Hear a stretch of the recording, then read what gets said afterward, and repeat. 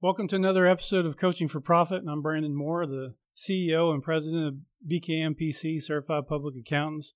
Today I want to talk to you a little bit about young adulting for all those young entrepreneurs out there. This one is called Young Adulting and Budgeting.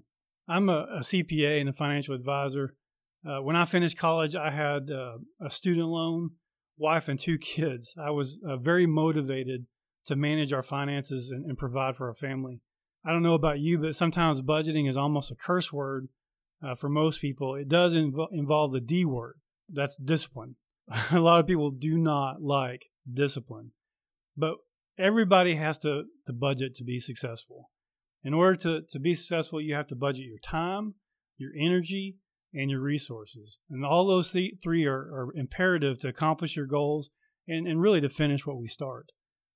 Most people see budgets and budgeting as binding, as restricting, but really budgeting is freedom. When I was in college, I had my senior year, I had a notebook that I kept my calendar in, and I budgeted every hour.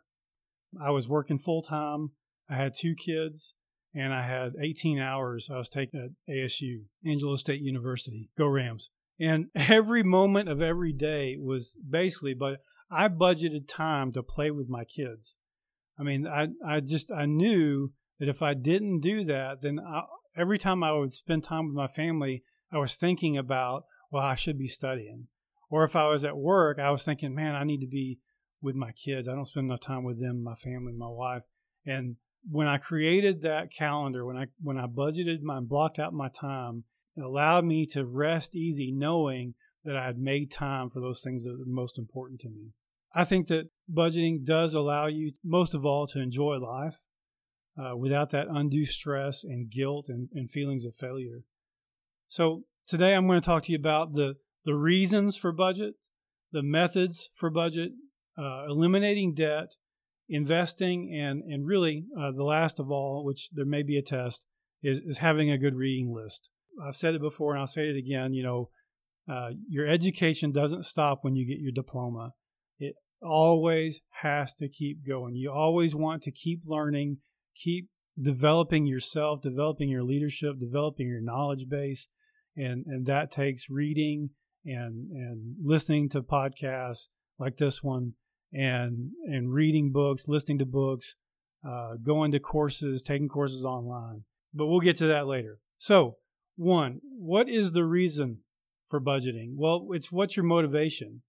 Without a goal in mind, discipline is impossible. You have to start where you are. Then you'll be on the path to where you want it to be.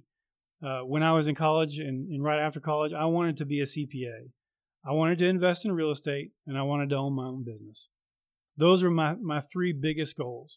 That these goals that you write or have need to be short-term and long-term. It's been said, and I'll repeat it here because I like it a lot. If you don't write your goals down, then they're just dreams. And really, that is so true. And also, if you don't tell people your goals, if you don't have people holding you accountable to those goals, they're just dreams. Those goals need to be smart. They need to be, that specific, measurable, attainable, relevant, and time-bound. What is the motivation? What are the goals behind budgeting? Well, financial freedom is the goal, is being completely independent of needing to work or needing a job. And the way that starts out in life is through budgeting. And you're not going to get there by hoping. You have to write something down. You have to stick to it. You can't just hope that you're going to, spend less this year, or hope that you're going to not overeat this year, or hope that you're going to exercise every day or every other day.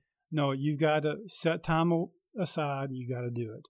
Pablo Picasso said, "Our goals can only be reached through a vehicle of a plan in which we must firmly believe and upon which we must vigorously act.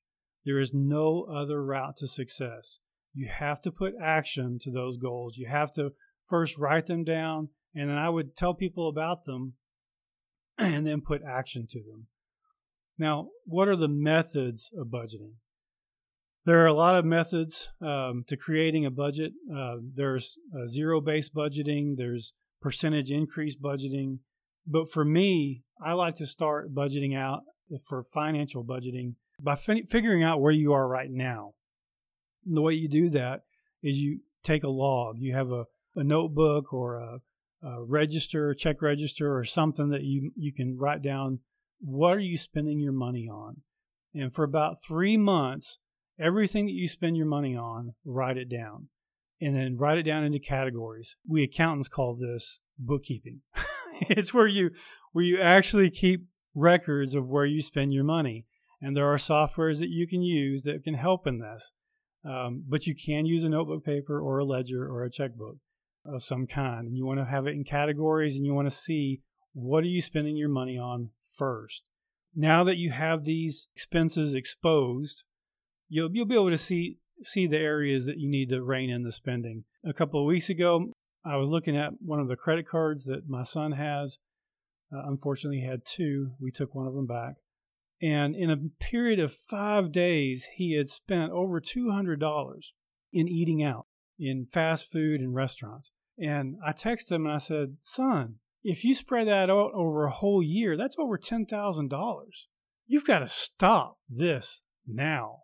And unfortunately, I did not take the credit card away from him because he does need groceries and gas. And he's not old enough to get a full-time job yet. But he is looking for work. If anybody out there has a part-time job, just let me know. Anyway, these expenses have to be reined in. And once you have this log, you'll be able to see what you're spending your money on. And you have to have discipline in your spending. And that's the biggest part of financial freedom is having a purpose with your spending, that you're spending on purpose, that you're not flippantly spending money because you thought it was a good idea. One of the worst things for young people, I think, in spending money are how easy it is now to do it. You have a debit card or a credit card, and then you have your iTunes account, you have your Netflix account, you have your Xbox account, you have, of course, you have to have more than one streaming service. Who can live with just Netflix? You have to have Hulu and Disney Plus and HBO and whatever else. And so you have to, right? And because you want to be able to watch it on your phone, your iPad, your computer, or while you're in class, whatever. I get that. But what you don't see when it's that easy is how quickly money bleeds out of you. And you get to the end of the month and you think, where did all this go? Well, if you have a log, you'll be able to see. And once you see, then you'll be able to rein those areas in. The next thing you want to do is you want to develop a priority list of spending. And what I mean by this is, of course, is spending on purpose. 1 is pay yourself first. 2, you want to have your large priority items. And then 3 is your small priority items. What is paying yourself first? Well, that's putting money into a savings account. Years ago when we were starting out and I needed a savings account that I wasn't going to dip into for just any reason, I went to a bank that I didn't use for my checking account and started a savings account, but did not get checks or a debit card. The only way I could take money out of that account is if I went to the bank, filled out a withdrawal slip, and drew the money out. Now, the way the money was deposited was automatic. It went directly from my checking account to that bank and filled it up. But I wanted to make it difficult to take money out on purpose. Because when you pay yourself first, what you do is you create self-imposed scarcity. And you learn to live off less than what you make. And so when you set a budget at 80% of your take-home pay, you're putting 20% into that savings account, then you create that scarcity for yourself so that you manage your income within that 80%. And then that 20% that you save starts to build up, and then later you can invest or buy real estate or whatever, or maybe pay for those emergency items that always happen instead of going and putting them on a credit card. What are the large priority items? Those are your rent, transportation if you have a loan on a car, which I don't recommend, but your transportation, your housing, food. Those are more of your larger priority. And when I say food, I mean groceries, where you have to cook. Now, if you're not familiar with cooking, there are some YouTube stations that you could probably look up. But those are necessary. Groceries should be a larger priority so that you have food that you cook, that you plan your meals, and actually, don't go to Outback 3 times a week. I don't know who would do that, but some people do. The smaller priority items are, your gym membership, entertainment, going out on the weekend.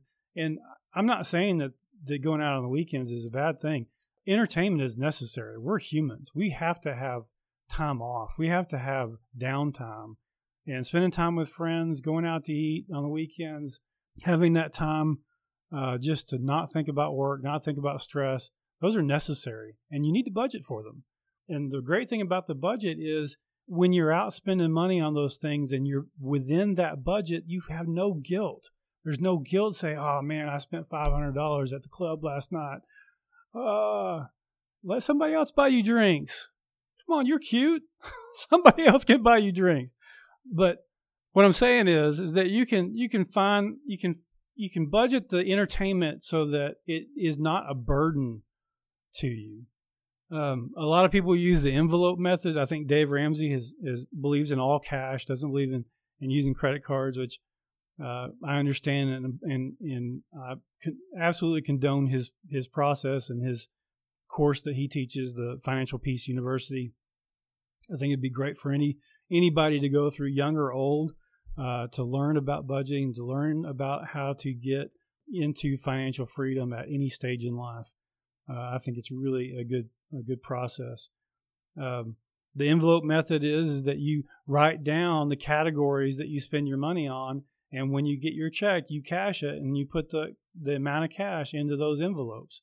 And then when you spend the money from those envelopes, once the envelope is empty, you're done. In order to spend more money in that category, you have to take from another envelope. But you don't want to do that, especially if it's that's your rent envelope.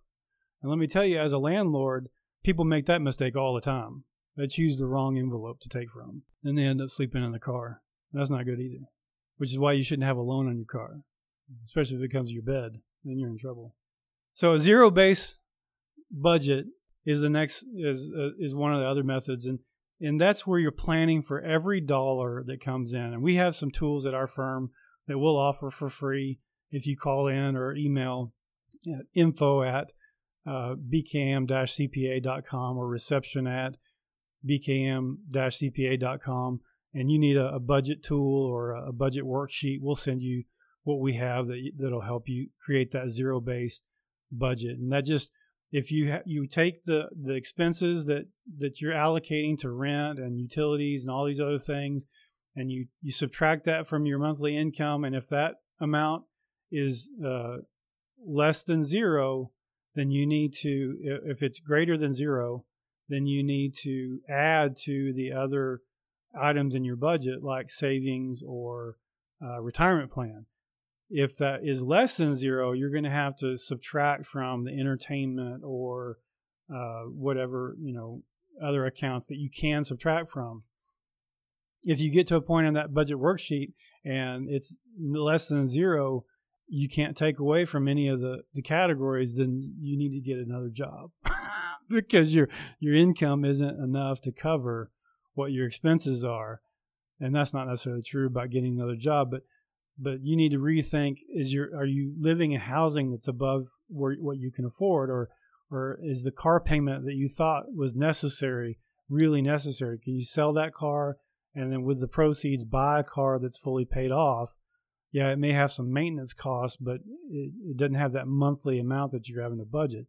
But that's what the budget worksheet does, is it helps you make better decisions about where every dollar is going. The next thing is what do you do about debt? And if you're a young person listening to this, don't start it. Don't start with credit cards at college. Every time you fill out a credit application, you get a T-shirt. Walmart has some really great T-shirts. And if you really need a T-shirt, you should go there. Our firm has some really good T-shirts. If you want some T-shirts, we've got some that we'll sell to you. You don't need a T-shirt from filling out a credit card application. you need that credit card application to go away. Don't even bother. Credit cards are not helpful. They are a cycle of debt that you then make the answer to all your questions. Where am I going to get the money for this Xbox game that I love? Well, Visa. Where am I going to get the money for those shoes Visa will pay for it. What does that sound like to you? Does that sound like you're asking somebody, a higher power, for, I don't know, but credit cards are not the answer. They don't love you. They didn't die on the cross for you. So don't do it. Don't get a credit card. Student loans, I had student loans. I would not get the student loans more than you actually have to have. When I was in college, I had 2 kids. My first kid was born when I went back to school after dropping out for a couple of years. And so I got student loans for living expenses. My college was paid for by Pell Grants and scholarships, but the loans were because very few full-time jobs I could get were minimum wage. Even working 40 hours at the convenience store for $7.25 an hour. At the time, I think it was $3.35 an hour. I was not making a lot of money. So the loans help, get us through the semester. But if you can avoid getting them, avoid it. If you have to get them, only get as much as you need. Consumer debt, I would just don't do it. Don't get credit cards. Don't buy things on credit. Don't finance Christmas. That's a bad habit to get into. If you really want something, it's worth saving for, right? So save up and buy it.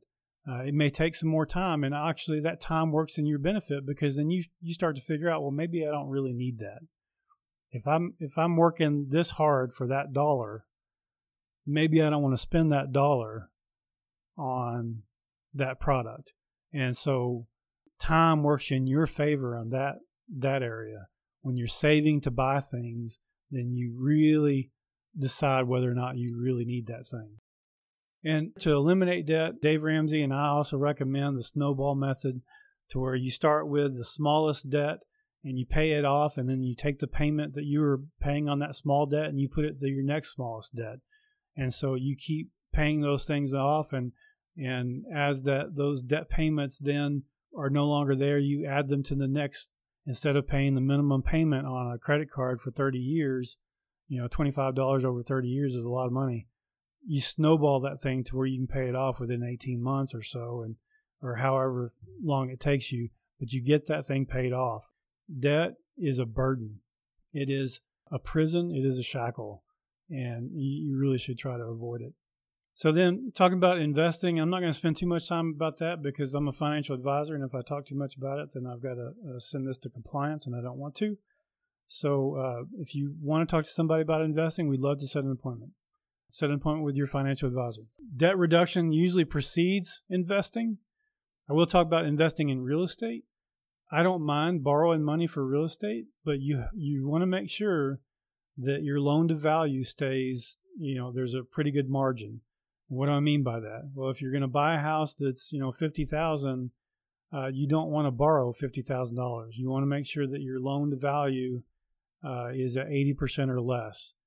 And most of the houses that I bought, we paid for them 80% of their actual value. And so I may have had 100% financing on some, but the loan to value was never more.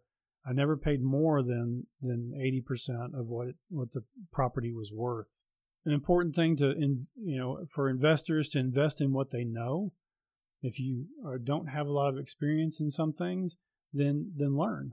If you don't have experience in the investment products that are available, take some time, watch some YouTube, watch some podcasts, and find out about the things that are available for investors to invest in, like real estate or mutual funds or bonds or whatever.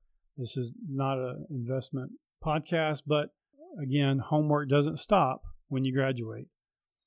There is a thing as too much research and not enough action.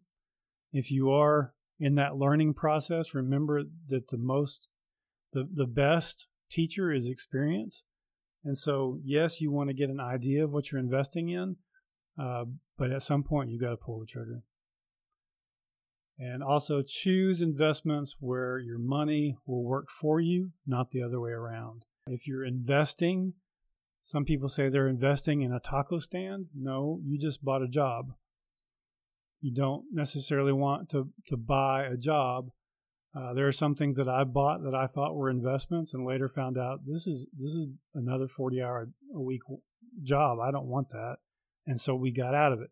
But also, I didn't do a lot of research on that before I bought it. So that's one of these things where I'm telling you what I've learned the hard way. So we've talked about the reason for budgeting. We've talked about some of the methods of budgeting. We talked about eliminating debt, where to invest, and what you do before you invest. Now, as promised, the reading list. I've done this podcast as a seminar 4 times, and every time I've really given the same books as the reading list because these are my top 4. There's actually 5 that should be on here, but one is a business book. So we're talking about budgeting today. So I'm just going to talk about the top 5 reading list. One is The Millionaire Next Door, The Millionaire Mind. Both of them by Dr. Thomas Stanley. He did research over thousands and thousands and thousands of millionaires and saw what the common themes were in their mindset and their behavior. Really good for understanding, how people become millionaires and what they look like, and it's not what you see on TV. The next book is Rich Dad, Poor Dad by Robert Kiyosaki. A great beginner book to get in the mindset of creating wealth and investing and getting out of the rat race is what he calls it, to where you're not financially independent, where you're dependent upon being an employee, working for somebody else. Then there's a short book that I made my daughter read. If I listen to it, it'd probably take me an hour and a half. It's really short. It's called 5 Things a Millionaire Taught Me About Life and Money by Richard Evans. One of the best chapters on it is the 7 magic words. So if that interests you, I won't tell you what the 7 magic words are, but go read the book. And then the last one was a collection of essays that was used in a bank. It's called The Richest Man in Babylon, and it's just a collection of essays about saving and investing and how the time value of money works and how you as an individual can create wealth by doing simple things and starting simple. But I think it's George Clayson. Clayson is the author of that.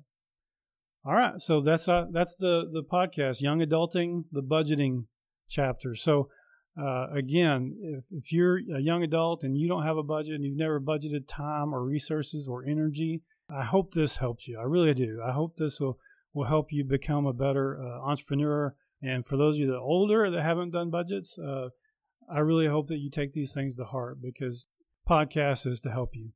Of course, the name of it is Coaching for Profit, where profit equals your potential minus your barriers.